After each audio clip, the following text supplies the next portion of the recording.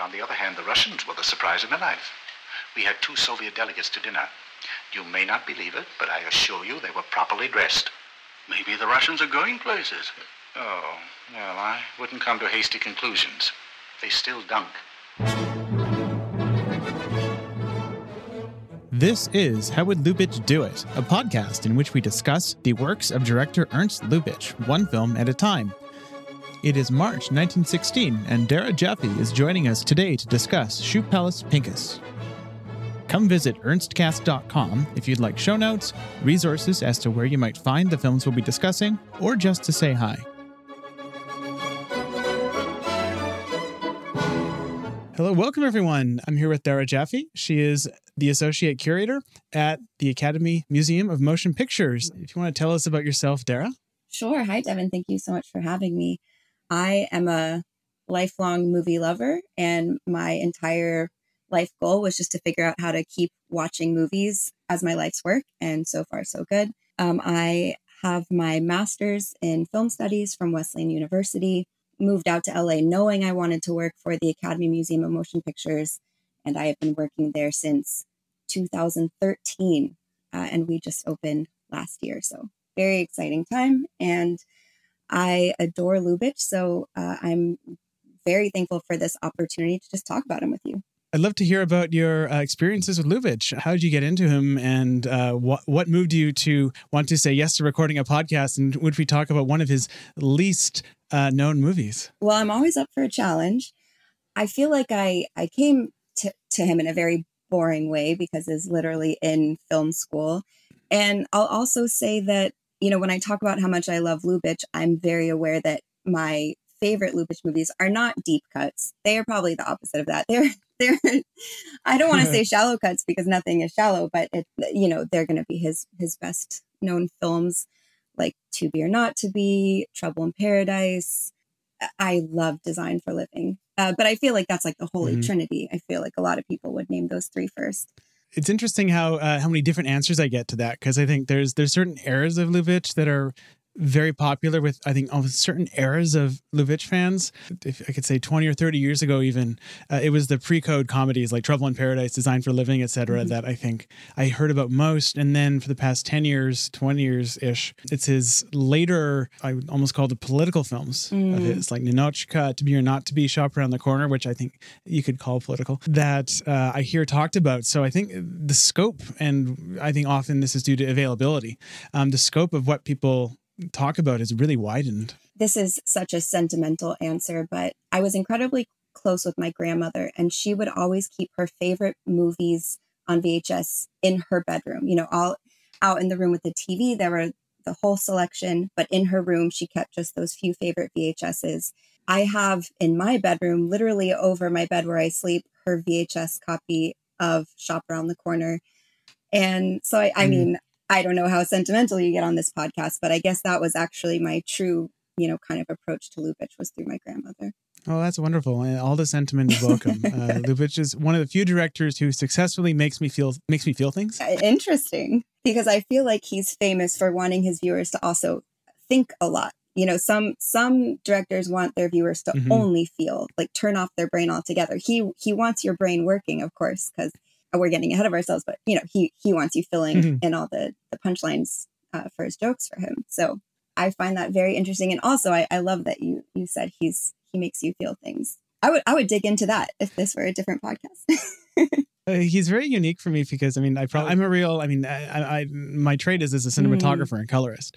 And so I'm, my favorite directors tend to be like the Altmans of the world who have these incredibly unique formal footprints. And Lubitsch is unique to me, at least, which is part of why I moved to, record 53 episodes about him or however many this darn thing's going to be, because he doesn't really touch me on like that's such an expressive zoom. It's on a human level. It's on, when Felix Bressart in To Be or Not to Be does the Shylock monologue, I break down every single time. Oh, we should definitely come back to that character and monologue later in this discussion. Yeah, I know what you mean. And whenever I watch a Lubitsch movie, I feel like I'm floating on air. It feels like champagne. It feels bubbly. It is a visceral experience, even as it's a thinking, intellectual experience. And just between, the fluid camera and the eliding of time and of course, the humor that carries you through the whole way. I feel like I'm just walking on air. I love that his system of morality, and this applies to the film we're going to talk about today, Shoe Palace Pinkus, the way that he expresses success and morality has less to do with virtue and it has nothing to do with class. It has to do with sophistication. I would say most of his most heroic characters are heroic because they're smooth operators. Right? They're self-made bourgeois almost. Like you have Monesquieu in Trouble in Paradise, who is not a true... A baron, a doctor. Yes, he's one of those things, and he's none of those things. But to Lubitsch, he is fully those things because he is so good at embodying that. What he's born as doesn't matter. And to me, that's the most champagne-y part of it. It's this very humanistic expression of almost class. He wants you to have this very sophisticated feeling experience. In his American films, he wants you in Europe, right? Like he wants you in Paris, Italy, even Hungary, Poland. But the characters, even as they're pretending to be high-class characters, they're always going to be these, well, I won't say always, but exactly as you say. And can I say something that I noticed that I've never noticed before because of Shoe Palace Pinkus? His motif of using the device of someone dunking into their coffee or tea when they shouldn't be dunking. It took this movie when, of course, he's with the woman who will soon be his benefactress, and he dunks his treat into his tea, and she says, no, we don't dunk. And you understand he's lower class. This is impolite. And you see this dunking joke again in Trouble in Paradise when Miriam Hopkins is posing as the secretary to Kay Francis. And when Miriam isn't looking, Kay Francis dunks her treat into her coffee. And it's so important that you like that character in order for that love triangle to balance out. And, she's this millionaire. She could easily be written off as an unlikable character. And moments like that, you understand, no, she's one of us. She dunks into her coffee. And then in Shop Around the Corner. Yeah, crawl like she is dunking, which is one of my favorite lines in any film. Why shouldn't she dunk?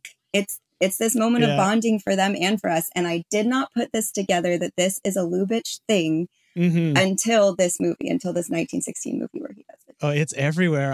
This is actually a momentous occasion because I plan on tracking every single time in any Lubitsch film surviving that dunking is involved, because it is, it's maybe my favorite of his running jokes. I've counted at least 10 times it pops up. It's so omnipresent. It's this class signifier. And even this, I love it in Angel when William Everett Horton, he's playing a diplomat, and he reports and he says, this one country's at the League of Nations, of course, a delegation still dunks, so therefore they can't be that sophisticated. I actually didn't notice it until this viewing of Shoe Palace Pinkus that this is the first surviving case of the Lubitsch dunk. The Lubitsch dunk. I love that. This is such a side note, but I love how he uses Edward Everett Horton, especially in contrast to someone like Frank Capra, who always cast him as butlers, if I'm remembering correctly. And with Lubitsch, he's always these woefully ill-disposed to being as high class and hoity-toity as he is. He's still kind of a sad, dumpy character, even though he is at, the class of society that these other more beloved characters pretend to be. I find even that interesting, his use of that actor. I think he's second to Felix Broussard for me in terms of my favorite Lubitsch side characters at all times. Have you seen The Merry Widow, by the way? Yeah, a long time ago. So I feel like I'm not but please tell me whatever you're about to tell me. Oh, just his character in that, Ambassador Popov, is maybe, I think, one of the funniest characters in film history. He's the ultimate William Horton character. He's just, he has his almost diplomatic death sentence read to him. You think his response is going to be, where's the cyanide capsule? But no, it's hide the cyanide so I don't use it. He even has that. He's too level-headed and inert to even want a dignified diplomat's death. Which I just love. Thank you for giving me a reason to just be in this world for a while. This is my favorite cinematic world to be in, just side note. I find, I mean, one thing about Lubitsch I find very interesting is that, even the photo of him on the cover of the Scott Eamon book, I only ever recognize him by the personality and his smile. He always looks different in every single photo I've seen him in. I mean, there's shots in Chappelle's Pinkus where I would not recognize him, which I find kind of interesting. I mean, maybe just because he's the oldest 16-year-old in history. But you know what? I feel like that is important. When I first saw that he was with almost no effort to look young other than the short pants, he is playing this young young man amidst all these actual schoolboys. But I feel like that is what my mentor at Wesleyan would have called a margin of safety, which I would love to tell you. Okay, so Janine Basinger, who was my mentor at Wesleyan, she has this concept that she calls margin of safety.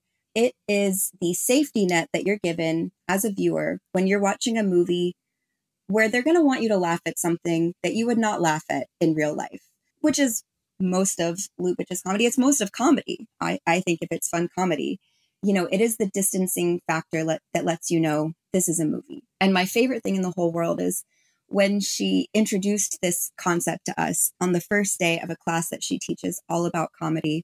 She asked the whole class, how funny is Hitler? Nobody wants to say anything. Super long pause. And then she's like, come on, guys, this is not a trick question. How funny is Hitler? And still no one wants to say anything. And finally, she's like, well, we should be morally concerned about you because Hitler isn't funny. This is an easy answer. Hitler is not funny. Okay, now I'm going to show you 2 movies where Hitler is funny. And of course, one of them was To Be or Not to Be. And obviously, as you know, the movie starts out with who you think is Hitler just walking around Poland. But right away, you're given these clues in the formal presentation of the movie that let you know this is a movie. You are safe. You can laugh. This is not Hitler. We have narration that automatically puts you in this place as viewer. You are aware I'm receiving information. Therefore, I'm aware of myself as viewer. The narration is funny. Then you have this moment where you're tricked by Lubitsch because you think you're getting this real explanation for why Hitler is in Poland at that time. And of course, you find out it's actors rehearsing for a play. And when your director shows their hand by tricking you and making you realize that you assumed the movie was something different than it was, that is, I think, the best way to remind you that you are, in fact, a viewer. You are in the hands of a storyteller. And so those little formal elements, that's what she would call margins of safety. And that was the first thing that struck me when I saw that Lubitsch was playing a young schoolboy running around in short pants, looking clearly a grown man among all these other actors who are age appropriate. That was my first thought, was this is a margin of safety. I understand this is a movie. I understand this is silly. And anything that happens after this, I know I'm not in danger. I know I'm meant to, this is light. This is a fun time. I had the same thought after he tells his parents that he's been expelled from school. And they're, of course, freaking out. And he has this moment where he looks at the camera and he's laughing and laughing. And he says, they'll calm down or something. And I mean, I think he actually breaks the fourth wall to literally tell us, don't worry, I think it's hilarious that I've been expelled. Based on the previous film that we covered, which was Where's My Treasure, that film is rife with that. As soon as he kind of, Lubitsch in that film, the character also named Ernst Lubitsch, which is an interesting aside to this, halfway through the film dons the disguise for most of the film. And he immediately becomes this like Marx Brothers figure, like looking at the camera. You and the audience are in on the joke, but the other characters aren't. So let's conspire and make this fun. I hadn't considered it as a sort of a distancing tool for the purposes of safety. That's really interesting. I apply it to almost everything. I think about it almost every single movie I watch. Like, what are the margins of safety here? And of course, people can fool you and make you think you're safer than you are. But that's a whole other story. Yeah, well, that's To Be or Not to Be in a nutshell, where they pull the rug and suddenly you're a wreck. True. That movie really does play with it. And of course, in the end, when it was released, nothing could overcome the fact that Carole Lombard had been killed. Yeah. And so there was no margins of safety there. Nothing that he had done inside of the film could have overcome the lack of margins of safety regarding Carole Lombard. But now for us looking back, I think we can experience it in a different way. Yeah, and without the active danger of Very much so. 40s Nazi Germany, which would You don't say. Yeah. So as far as I should probably formally introduce this film, because Shoe Palace Pinkus, it's the second film we're covering, released in May of 1916. It's about halfway through the war, and already the war is heavily affecting Ernst Lubitsch. His mother Anna died in December 1914. This is kind of at the height of Lubitsch's moonlighting with Reinhardt and the movies, while still, I believe, on and off working for his father, Simon Lubitsch, at his textiles company, which is, of course, greatly informed this movie. I am going to, for the early films, I am going to just blitz through a tiny little summary of the film. This time, I'm going to try and do it in the announcer from MASH voice. I'll post-process it to sound like I'm over a loudspeaker. A kind of twisted abilities Roman in which we follow Sally Pinkus through his school years, and then as a young footwear apprentice and entrepreneur as he gets ahead by a hook and or crook. That is all. This film is fascinating in so many ways. A couple of little notes I have about it. One is that this is his earliest surviving collaboration with his writer, Hans Crowley, who worked with Lubitsch through the end of the silent era until he scandalously ran off with Lubitsch's wife in 1930. Oh, snap. Yeah. Lubitsch's love life is a cruel irony in context of his films. This is also the first time I personally noticed Ossie Oswalda in one of these movies. She's going to go on to be the lead in numerous of his other films. She's the lead in I Don't Want to Be a Man and The Doll. She's a major character in Oyster Princess, one of his key on-screen collaborators from the era. It's also his first huge success. This film was a huge box office smash by 1916 Berlin standards. How do we want to start with this? Because there's so much to dig into. I mean, there's the fact that this is a quintessential example of the Lubitsch on-screen character in that he is playing his kind of the type that he had played in films such as The Firm Marries and The Pride of the Firm in 1914 and would later do in Meyer from Berlin. I couldn't help but, of course, just be looking for the Lubitsch touch everywhere. Mm-hmm. Is it, because obviously I know what his artistry is going to look like when it's, been developed 10, 15, 20 years on down the road, but I couldn't help but look for it. And there are moments where I kept thinking to myself, if this were later, I think this would have been a Lubitsch touch moment. Like I was thinking about that. There's this joke where he's cheating on an exam, and he has the notes, kind of attached to the back of the student in front of him. And then, of course, the student stands up and reveals to the teacher. I was like, I don't know how, because I'm not the master of the Lubitsch touch. I just know that if Lubitsch were to do this sometime later, there would have been like an interesting, moment where the viewer is supplying the punchline of the joke or what have you. Or the moment where he swaps the shoe sizes. It took me, I'm not going to lie, I had to stop and be like, wait, what happened there? And then I realized, the woman for her own vanity, she doesn't want to believe that her feet are as big as they are. So she's refusing to buy the shoes that are actually in her correct size. So Lubitsch's character takes the correct size, but changes, the label so that it says they're a smaller size. I had to rewatch it again to realize what he was doing, which in itself, I mean, Lubitsch assumes that his viewer is smart. I mean, that's the whole point of the Lubitsch touch is he knows if he leads you to the joke, you'll complete it and then you'll feel smart and you'll feel like you've had this amazing cinematic experience along with him. But there were also moments where I was like, is his choice to use an intertitle or not use an intertitle?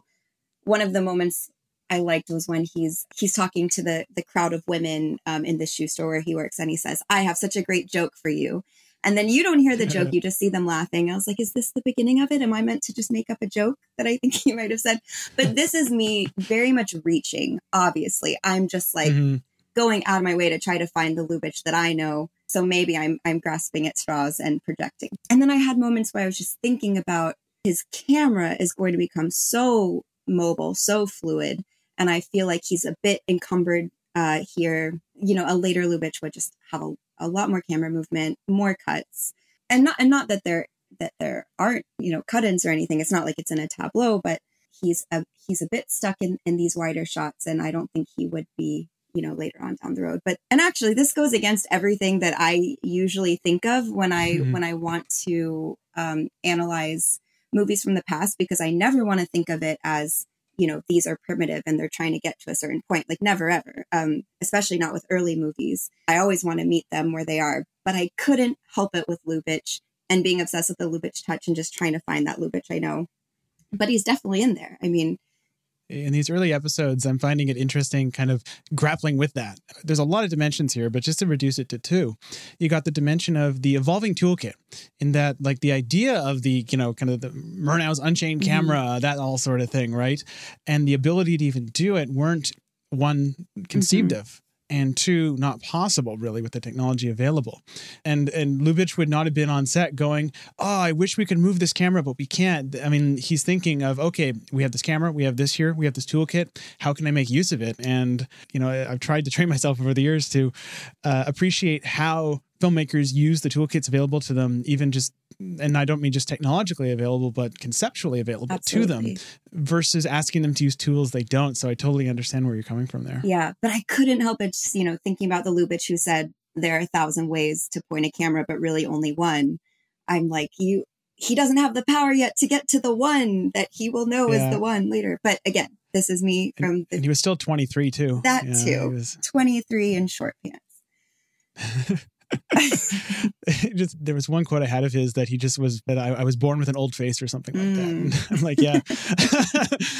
I can see the gap between what Lubitsch wants to convey and what he is succeeding in conveying. And the swapping of the labels is a good one too, is a good example of that, because I get the joke, but I kind of needed to stop and think about it. And not in like the Lubitsch touch way, but in the, it wasn't 100% clear what was happening way, or it'll hold too long on a physical punchline long after I've got it. Right.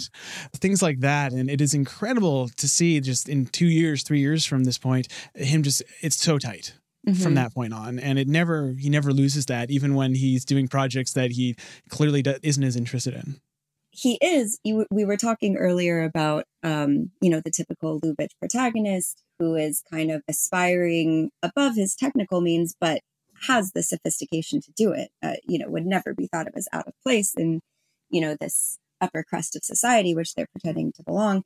And I feel like this Lubitsch character is kind of halfway there. I mean, he's got the aspiration, the wit to kind of trick his way into situations that he doesn't technically have, the marks to be in, like, when he's forging his letter of reference for his next job, or when he's presenting himself in the, very confident ways in which he presents himself. But I think the whole point is that his presentation is not sophisticated. It's kind of the opposite of that. It's, it's kind of this yokel, I won't necessarily say outsider, but I think that is kind of an implication.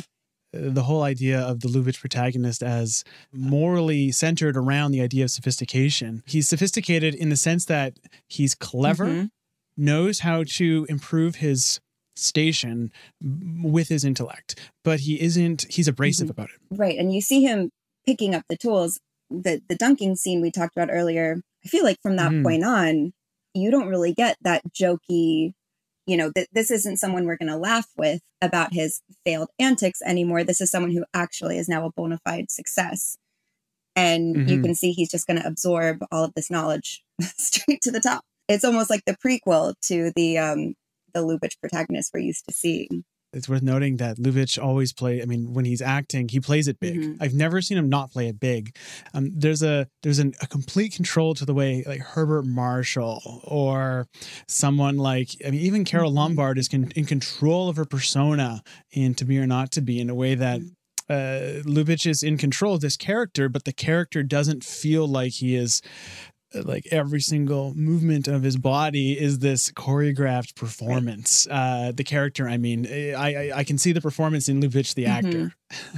I feel like his character is a bit chaotic on purpose. There's even a line where he's just created some drama and he says, "This will be a fiasco. I can't wait." I mean, he is a chaos agent, and you see that in his physicality and in all of these, I don't want to say gags, but these moments that he's setting up. And of course, this leads us into a discussion of this physical characterization and also the non-physicality of it, the kind of trickster aspect, the ambition, as you said, like using his smarts to kind of rise through the ranks. A lot of people have identified this as belonging to a kind of tradition of Jewish stock characters. And people have gone farther than that and called it anti-Semitic, which I found very interesting. And for me, watching the film, knowing that it is, without that context, I don't know that I necessarily would have identified it on my own. But understanding the context, I can kind of see where the dialogue has emanated from. If Lubitsch is, as I understand him to be, tapping into this kind of history of, the Yiddish theater, he's pulling from this tradition of Jewish stock characters that originate from Eastern European Jews, and he would have been exposed to this, growing up in Berlin. His family was among the assimilated German Jews of Berlin. Although I know his father was actually a Russian Jew, but his family is considered assimilated. But he has this exposure, to the Jewish kind of cabaret. It's theater, but not legitimate theater. It's kind of like theater on the outskirts.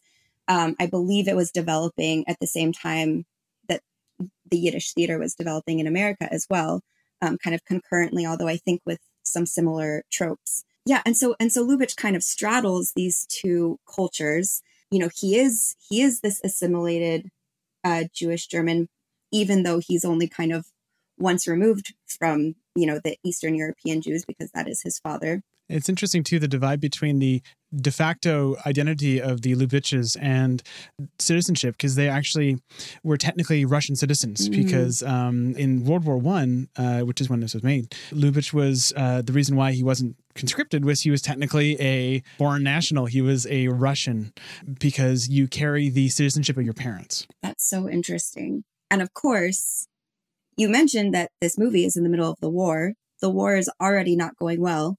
And of course, we know that even though many Jewish Germans fought very proudly for Germany, like very proudly to be able to represent Germany in that war, they are still kind of made to be the scapegoat when Germany loses that war. And of course, no one will promote that idea more than Hitler and the Nazis. But so already the German Jews of Berlin are already and of Germany are already very concerned.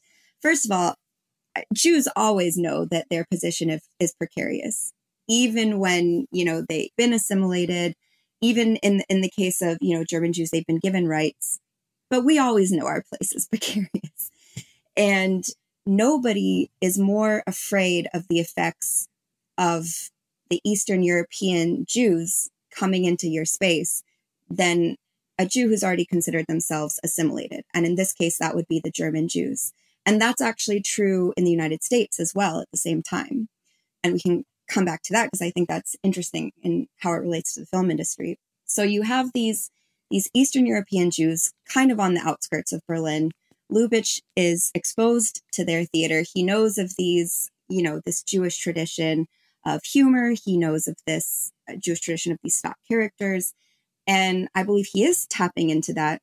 And so when you have people calling this characterization anti-Semitic, I think there could be a couple things going on here. Like, I think it could be like little column A, little column B. I do think that when you have these kind of stock characters to represent an entire culture of people, I think it's always possible you have some internalized, in this case, anti-Semitism, or internalized, whatever that mode of discrimination or hatred is. I think there's always some of those, negative portrayals that can work their way into a performance like that, even when you are yourself of the community that you're kind of sending up in this way. But I think that takes away agency from Lubitsch in this case. I think it's just as much probably about the fact that with him portraying this Eastern European Jewish tradition, in a movie, which is suddenly going to have more legs than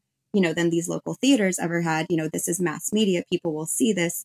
I think you suddenly have these assimilated German Jews who are very nervous that this is the imagery that is going to be out there, whether they feel it doesn't represent them, whether they feel it will reflect badly on them, or even if it's the kind of thing of like, oh, we don't show this to we don't do this for company. Like, this is just something we do among us. Although for those assimilated German Jews, I don't think they would even think of them as this is us. Like, this is them and this is us, even though we're all Jews. So I think that could be, and as we said, you know, they are already very nervous about what is happening in this war. They can probably feel, you know, that the tide of anti-Semitism is about to rise, and they see this as what we Jews say, not good for the Jews, which I don't know if you've ever heard that before. Yeah. But I could picture them kind of thinking along those lines. Watching this portrayal, I don't see the things that I'm used to seeing when I think about, you know, coded anti-Semitism. You know, it's always complex because he's likable, he's sympathetic, but that in itself doesn't always mean that everything's kosher, you know. This, and I'm not saying this is what's happening in this movie, but, you know, someone could be portrayed as a likable fool in a way that would signal to the viewer that, you know, this person and therefore this culture needs some sort of intervention, like they cannot be counted on to, you know, to kind of take care of themselves. And that's what happens. That's the whole point of, say, blackface minstrelsy. When you have white people creating these stock characters, I always ask, who created these characters? Who created this characterization, I should say? And what is the purpose of that? Is it to demean, to dehumanize, to control? And when I watch this movie, I just don't see that being a concern for me. Like, he is the main character. That's not usually the case. There's either another character that you're filtered through, or, you know, you're the villain, or you're a Shylock, or you're a Fagin. He's not a fool, and he's not treacherous. Something, and maybe this is a low bar, but, you know, when that woman offers to suddenly give him all that money, he doesn't trick her out of that money. He doesn't even get it purposefully. It's not even in his mind to go there to go after her money. She just offers it. Where I come from, Texas, growing up, people would use Jew as a verb to mean, you know, tricked out of money or, you know, like gouged. He is not doing that to get all this money. And again, I know, low bar. I'm looking for what I usually look for when I see something anti-Semitic. He's also not the only person in the movie coded as Jewish. And there are a lot of, you know, varying portrayals among the characters of this movie. And so I have to say it didn't really set off the alarms for me. I will share another story from Texas. I met a lot of people who told me I was the first Jew they ever met. The most memorable of these is this girl, probably 15-year-old girl, who was like, oh my God, I'm so excited. I've always wanted to meet a Jew and I've never met a Jew. And then she starts putting her fingers into my hairline on my forehead and feeling around. And she says, where are they? Are they like in your hair? And I was like, excuse me? She was looking for horns.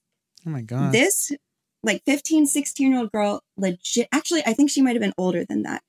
And she legitimately, completely earnestly, not even in a mean way, just thought I had horns because that's what she'd been told about Jews. And she'd never met one before. And that is a completely legitimate story. Like, she actually thought that. I've never gotten over that. Someone actually thought I would have horns. But that's, you know, that is the classic portrayal that I'm used to seeing, you know, in old political cartoons. And so maybe I just have too low a bar when I'm approaching this movie and looking for something that I would identify as being anti-Semitic in a way that would make me uncomfortable. I think it's also worth looking at the character, not from the top-down perspective of the identity of Ernst Lubitsch and therefore the character, but from Ernst Lubitsch's own personal experience, because part of what I find oddly touching about Sally Pinkus as a character is that Ernst Lubitsch, so a little bit of backstory about him, his father worked in garments, especially women's garments, actually. And his father was also much more of a ladies' man than Ernst Lubitsch ever was. Later on in his life, he would basically have a habit of sleeping with his maids. I'd say troubled figure but yet someone who I think undeniably inspired numerous characters in Ernst Lubitsch's films, or at least informed them In this case, it feels like Sally Pinkus is both a portrayal of Ernst Lubitsch, who is this incredibly ambitious young man who just desperately does not want to accept the station in life that his family has given him and wants to improve it. That, to me, feels like Ernst, because I mean, one of the central conflicts at this point of his life was that he didn't want to work in his dad's business.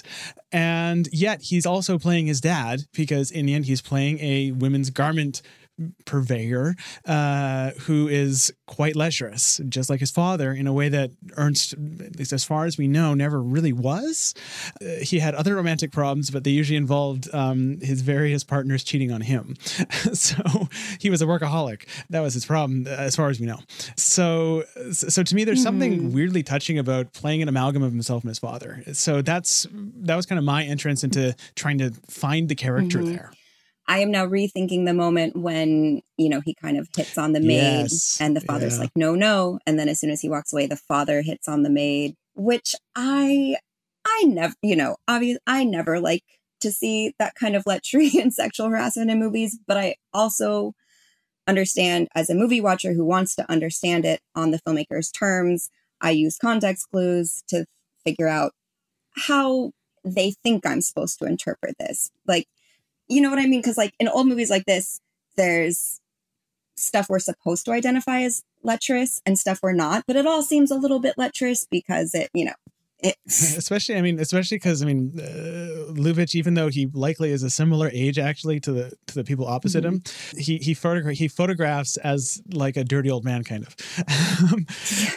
And there's a lot of tongue. Yes. There's a lot of tongue in his physical performance. But, if you look at the context clues we're supposed to look at, a lot of the women, not all, but a lot of the women, and girls, I should say, too, that he interacts with in this movie seem to really like him, cheer him on. There's the girls during gym class. And then, of course, all the girls that he buys ice cream for. If anything, I think we're supposed to even understand that the girls pull one over on him more than he does to them. There's, he buys one girl ice cream. He has to buy all of them ice cream. And then he has to carry all of their books. And then he walks that one woman, he's walking her to what I think he thinks is a date. Turns out he's walking her to her boyfriend. And then all of the women who are kind of making fun of him in the locker room of his work. Like, if it were today, we'd have an incel on our hands. But I think we're supposed to understand that, like, a lot of the girls enjoy interacting with him. And yeah, like I said, pulling one over on him. And so I think we're supposed to understand that, we're not supposed to villainize him for his apparent lechery. But I am just saying, for the record, I was not comfortable with any of the lechery in the movie. But I'm just trying to understand it on its terms and what we're supposed to understand about the character's morality. It's interesting too, the kind of journey. I think Lubitsch has a history of writing and directing lecherous characters, and it's interesting to see them evolve, because something like Lieutenant the Wildcat is lecherous, but he's also a buffoon who essentially only has a reputation of being lecherous. It seems mostly because he's really hot and all the girls just like make love with him. He's just like almost like a passive person. And then you get to like the Maurice Chevalier years, where you have this interesting arc where from the Love Parade, which I think it's I have not seen every Lubitsch movie, but it's the most chauvinistic I have seen. That's his first musical with him. And by the time you get 5 years later to The Merry Widow, that whole film is about how the Maurice Chevalier character, who is like the quintessential Lubitsch rake, it's about him reforming his ways and essentially embracing conservative monogamy. This kind of plays all into a big arc, at least as far as I can tell, of Lubitsch's career and how he basically deals with the rake. Interesting. It's also interesting, that his big reform would be towards monogamy, when I feel like so many of Lubitsch's movies, he shows this very sexually liberated woman, or at least as sexually liberated as you get for this time, although it is pre-code. So, you see a lot of examples of non-monogamy, and he very carefully employs those margins of safety to make sure you're always okay with it and having fun. There's a lot of love triangles. Normally when filmmakers are playing a love triangle for you, and they're like kind of playing it straight and conservative, it's very clear to you you're rooting for. Take like His Girl Friday. You understand Ralph Bellamy is not getting the girl. You understand Cary Grant is getting the girl. But in many of Lubitsch's love triangle movies, He really just wants you to be comfy with all three sides of the love triangle, just kind of being all in it together. And that takes a very sophisticated touch to make a viewer just totally comfortable and enjoying that. So I do think it's funny that then he takes a character like Chevalier and has to have like the reverse arc, I guess you could say. And part of what I'm excited about in doing this whole podcast is getting a finer kind of look at this.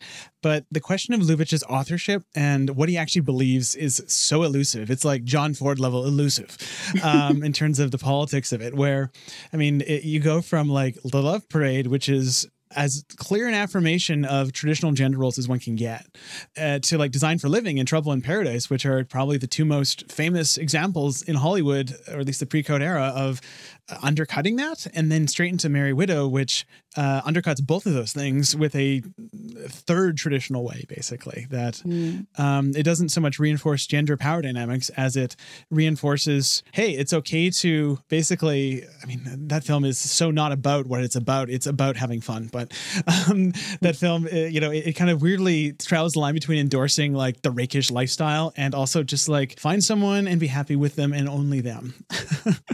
So it's hard to know where he comes down on these things and how much of it is just how much he just loves telling like the stories he likes telling. It's interesting. I've never found myself thinking too much about what do I think Lubitsch actually believes. What is Lubitsch's actual morality? Because I think I'm just so like along for the ride. He has a moment in Design for Living that is so meta when it's discovered that, it's when Gary Cooper comes home and Frederick March has also come home, and now, she might be going with him again. And it's, it's a betrayal. And he's like, oh, we have three options. It could be burlesque, smash everything in the house. It could be high class art and we'll just all have a great time. And Gary Cooper's like, or I could, punch you in the nose. This is paraphrasing. And he says, dull melodrama. Yeah.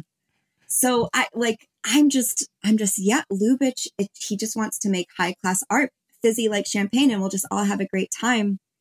And also maybe my mind is too engaged, like always keeping up with whatever jokes I'm supposed to be supplying in my head. I guess I just never got too much farther than that to worry about the underlying morality. I'm just like, oh, okay, you made everything perfectly easy for me to just be along for the ride for something that in another movie could be very painful or very dramatic or very what have you. I don't know. So I'm just finding it so interesting that you're like, what's Lubitsch's morality here? Like, what does this say about his real life? It's interesting because, I mean, we can also contextualize that in like the Hollywood system, right? Or even like the Pagu or UFA systems in Berlin, right? Where it's not like, the modern idea of the auteur, where it's like, hey, I'm Paul Thomas Anderson. I'm going to make this one film that I wrote and it's mine. It's you're part of a system, and sometimes you're just given a project. Like I think it was, which was the Mary Pickford film he had no interest in. Well, and even though Mary Pickford was the one who originally brought him to Hollywood, that is such a mismatch. I mean, she's like this spunky tomboy character. The Lubitsch leading ladies are these very sophisticated, the opposite of Mary Pickford. And they're both great. I want both. I want both the Lubitsch leading ladies and Mary Pickford, but they're not the same thing. So that's just a mismatch of style there.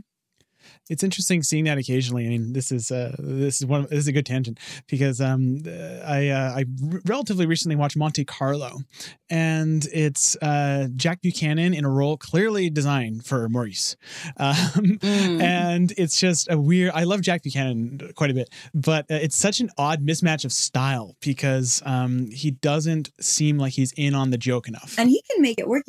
I feel like under normal circumstances, a Gary Cooper would not fit into a Lubitsch universe. I feel like Frederick March would, but he plays him perfect. I mean, and by he I mean Lubitsch.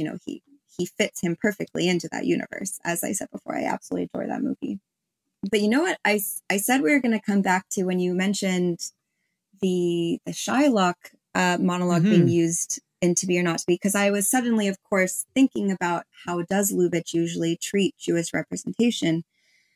And my mind immediately went to Greenberg. And I mean, he is, I almost don't even want to say coded as Jewish because I feel like it's more than coded. I feel like he's absolutely, his name is Greenberg. One of his first lines, he tells an older actor, "What you are, I wouldn't eat." And he says, like, how dare you call me a ham? So it's like, you get that he's kosher. That's just short of explicit. Right. Yeah. He mentioned several times that he wishes he could play Shylock. And do you know the story about Lubitsch's first audition? Oh, please tell me. Ernst Lubitsch's first audition for Victor Arnold. What did he do? He played Shylock. He did Shylock's famous monologue, and according to Lubitsch, said Shylock as he had never been played before, and hopefully never again. Wow! So that clearly is of immense personal relevance to him. Yeah, I feel like Felix Broussard, actually in general, who plays Greenberg in To Be or Not to Be, is almost a Lubitsch stand-in in every single film he's in. He really feels like that in Chop Around the Corner. It is so touching. I mean, if you prick us, do we not bleed? I trust Lubitsch. I trust his representation of Jewish characters. And of course, in both of these examples, it's never explicitly said that any of these characters are Jewish. And I don't know as much about, the context of filmmaking in Berlin, but I do know that at that time, in the United States, even though almost all of the studio heads and producers and many, many of the writers, even though they're predominantly Jewish, they had to be very, very careful to never be seen as having a Jewish agenda, especially leading up to the war. There was such thing as announcing yourself as anti-fascist too soon, before it was fashionable. And of course, we know that a lot of those people who did come out as anti-fascists, quote unquote, too soon, were then later, targeted, in the communist witch hunt. It's happened to Chaplin, right? And so I can't tell if that is Lubitsch or if that's just that couldn't be seen as being Jews against Nazis. It had to be seen as America against Nazis in general, but also because the way that those, Jewish founders of Hollywood were even allowed to become at the head of this industry is because when they entered it, there wasn't a real industry. It hadn't yet been proven as, this system that it would become. Jews were not allowed into any industry that was thought of as high class. But since, again, this isn't, a solidified industry yet, and because from its inception, movies were always thought of as, entertainment for the masses, D-class A, it was okay for Jews to kind of enter into that sphere. But as soon as it's proven that actually this is not only a lucrative industry, but also an influential one, because suddenly, they're affecting the content that is, projected out to movie screens across the country. Suddenly, there are a lot of people who are very concerned that there are Jews at the top of this industry. You have censorship attempts right away from the Catholic Legion of Decency. And I see that as a through line going all the way up to HUAC. And so when I look at something like To Be or Not to Be, which is almost as ballsy as it gets, I don't know if you've seen Andre de Toth's None Shall Escape. I think that's the only movie made during World War II that actually explicitly says that Jews were being targeted by the Nazis. At the moment of To Be or Not to Be, you would not have people explicitly talking about Jews. So I can't tell if that's Lubitsch or if that's where the industry was at that moment. But I do know that it feels like a very respectful portrayal and perhaps as explicit as he could have gotten in that moment and still have been helpful to the cause. It's a movie that it was released before the kind of height of the Holocaust in Poland, at least. And yet it is so preoccupied with the specific targeting of Jewish people in Europe. It just doesn't say that word. It doesn't use that phrase. Yeah, that was the norm. Even, they're talking about concentration camps. Yeah. So they call me sorry, you would never think you'd be laughing at a sentence that has the word concentration camp in it, but that is just some of the funniest. Oh, and can we also talk about, just the humor of how many times you can fit the phrase Heil Hitler into one scene. Clearly, Jojo Rabbit is, deeply indebted to Be or Not to Be. It's interesting that we're making the same connections between this film and To Be or Not to Be, because they're both, I think, about as tied up in that question of Ernst Lubitsch's identity as a Jew, and especially as a kind of international immigrant, right? He having moved multiple times, at least his parents, moved right before he was born, and then he moved to the U.S. and really, fully bought into that culture to a wonderful degree. agree. Actually, have you seen you've seen Clooney Brown? No, I haven't. That's a film that I would really be interested in your reaction to, because it ends with not a twist, but with a development that situates it as this achingly autobiographical, but incredibly hopeful film for him, because I think it's his only film that involves someone emigrating to the U.S. from Europe. Interesting. And it ends with almost like, again, the character's an author, not a filmmaker, but it almost feels like a statement of Lubitsch going, yeah, that's me, I did it.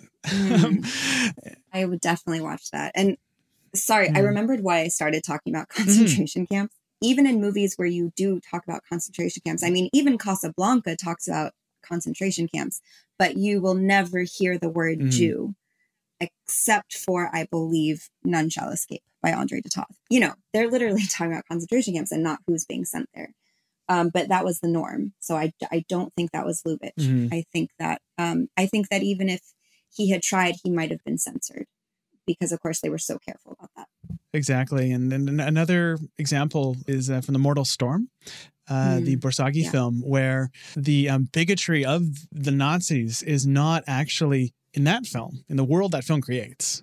It is not primarily around ethnic and racial hatred. It is around ideological hatred. It's about the Nazis hate our ideas, and they do not allow for diversity of ideas. The question of ethnic hatred and bigotry is not even broached. I found that's one of the most interesting things about that film, is that I think it's inarguable that ethnic and xenophobia were essential tenets of that ideology, and it's an interesting misrepresentation that almost certainly, I think, was a result of that same censorship then. Yeah, they were walking a very fine line. And some of the studios were more eager to talk about it earlier, like Warner Brothers. I think they want to broach that subject earlier than the other studios, but yeah, we're always walking a very fine line. By the way, just total side note, but because you mentioned Borzage, he is another director that I absolutely adore. And I don't know why, but so one of my favorites of his is History is Made at Night. And I don't know why, but that almost feels like a Lubitsch film to me. Obviously it's very, very much a Borzage film, but there's just something about it. Maybe it's like, have you seen it? I have not seen it yet. I cannot recommend it more highly. I love it. And there's just something here, you watch it and then you tell me why it reminds me of Lubitsch. All right. Well, there's a whole, we're going to do a whole episode later on too about, it's going to be about desire, but it's really going to be, hopefully to me, about like all the Lubitsch adjacent films that are that were almost his, like Love Me Tonight, that sort of thing, right? Films that are almost Lubitsch in all but name. Yeah, that's really interesting. It is tough to even express how big of a deal he was when he was a big deal, right? I mean, he was such a big deal that, one of the running jokes in Sullivan's Travels was that Veronica Lake, or the character she's playing, the girl, I think is just her name, wants to meet Lubitsch and to be in his next film, right? That's her whole motivation in the film, and they don't have to explain, oh, you mean Ernst Lubitsch, the famous director? No, it's just I want to meet Lubitsch. Of course. Well, and Lubitsch is one of the few people that that Hitchcock will cite as an influence. He hates citing people's influences, but gosh, that's another one I love so much. I love anything Preston Sturges, but even when Lubitsch is at Warner Brothers, which is again kind of a mismatch of style, his whole thing is like sophistication, European.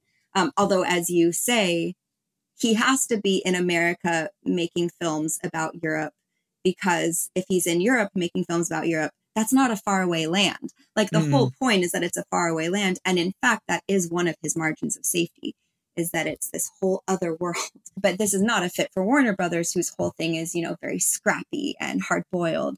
But even as, Jack and Harry Warner were aware that they did not really gel with Lubitsch, they were very aware of how successful he was. They knew that he was doing good business for them, even as they did not appreciate really the style in which he went about doing it, just because that wasn't their wheelhouse. That wasn't their shtick. And I do not say that in a demeaning way, because I love Warner Brothers movies. and I love Lubitsch movies, but they're not really the same thing at that time period.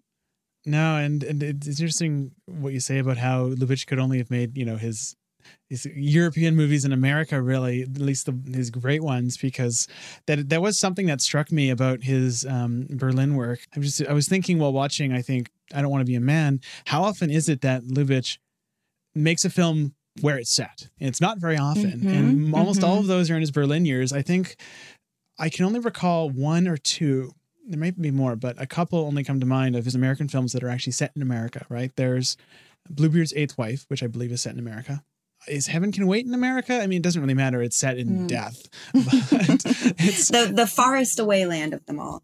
And also, like, there's always that moment, especially towards the beginning of a movie, where somebody is talking in a language that he knows most of the American viewers will not understand, and he does not translate it. Because it's part of setting you in this world where you're like, okay, this is a different world than the one I live in. This is a movie world. I'm safe here. But also, it right away, it instills that visual humor. You're right away being told to kind of think about things on another level, to interpret what you're seeing visually, and right away have to figure out, those visual punchlines for yourself. So I don't know how much you want to talk about the kind of conflict between the assimilated German Jews and the newly emigrated Eastern European Jews, who are escaping pogroms and are, more conservative in their culture because they're not assimilated. And there's this culture clash between the two. The exact same thing is happening in America at that time, also with kind of German Jews set against, these newly arriving Eastern European Jews. So much so, and I think this anecdote really says it all, when Jack Warner married a German Jew from a prominent San Francisco Jewish family and brought her back to meet the rest of his family, she thought they were incredibly low class in every possible way. And they did not like her either. In fact, they called her a shiksa, which is a not too loving way to refer to a Gentile woman. So they consider her to be so far apart from their own culture, they refer to her as not even Jewish. I don't know if you've read An Empire of Their Own, How the Jews Invented Hollywood by Neil Gabler. I realize not directly relevant to Lubitsch, although he is mentioned in it. But Gabler is describing, how the German Jews had worked so hard to, assimilate into American culture. And he's talking specifically about Los Angeles, I believe in 1915, so pretty much the same time that this movie is made. And there is a quote from the B'nai B'rith Messenger, which would have been kind of like the newsletter of this synagogue, B'nai B'rith. A German Jew has written, "Just the other day, we noticed several Russian Jewish immigrants walking the streets, wearing their beaver head coverings. It was quite a novelty here in this city, and their friends should remind these fellows that they are in Los Angeles and not in Siberia." These, whether it's the German Jews in Berlin or the German Jews in America, they know that as soon as, these, at the time, what would have considered, the white people or like the higher class people who have allowed these German Jews to become assimilated, these German Jews are now worried that if they're associated with this newly immigrated set of Eastern European Jews who are so obviously not assimilated, that it will almost like remind, the hegemony that they are also Jewish. They fear nothing more than being associated with the Eastern European Jews. I just think it's funny, not funny, that they ever thought that they were thought of as anything other than Jews, because it's so clear to me that like even the assimilated Jews, like they never stopped thinking of us as Jews. It's you're fooling yourself to think as long as I've assimilated and they don't, put me in the same category as those Eastern European Jews, they'll just think of me as one of them. They were never going to be thought of as one of them, but in their minds, they had a chance. And these newly immigrated Jews were ruining it for them. And I think that's what we're seeing in the feedback to Shoe Palace Pinkus. I think it's also worth noting that the Nazi party's version of UFA, which is a kind of a horrific, twisted bastardization of the UFA that existed in the 20s, used footage of Lubitsch as essentially ammunition against him. So there is that kind of added retrospective, almost a discomfort with it. Right.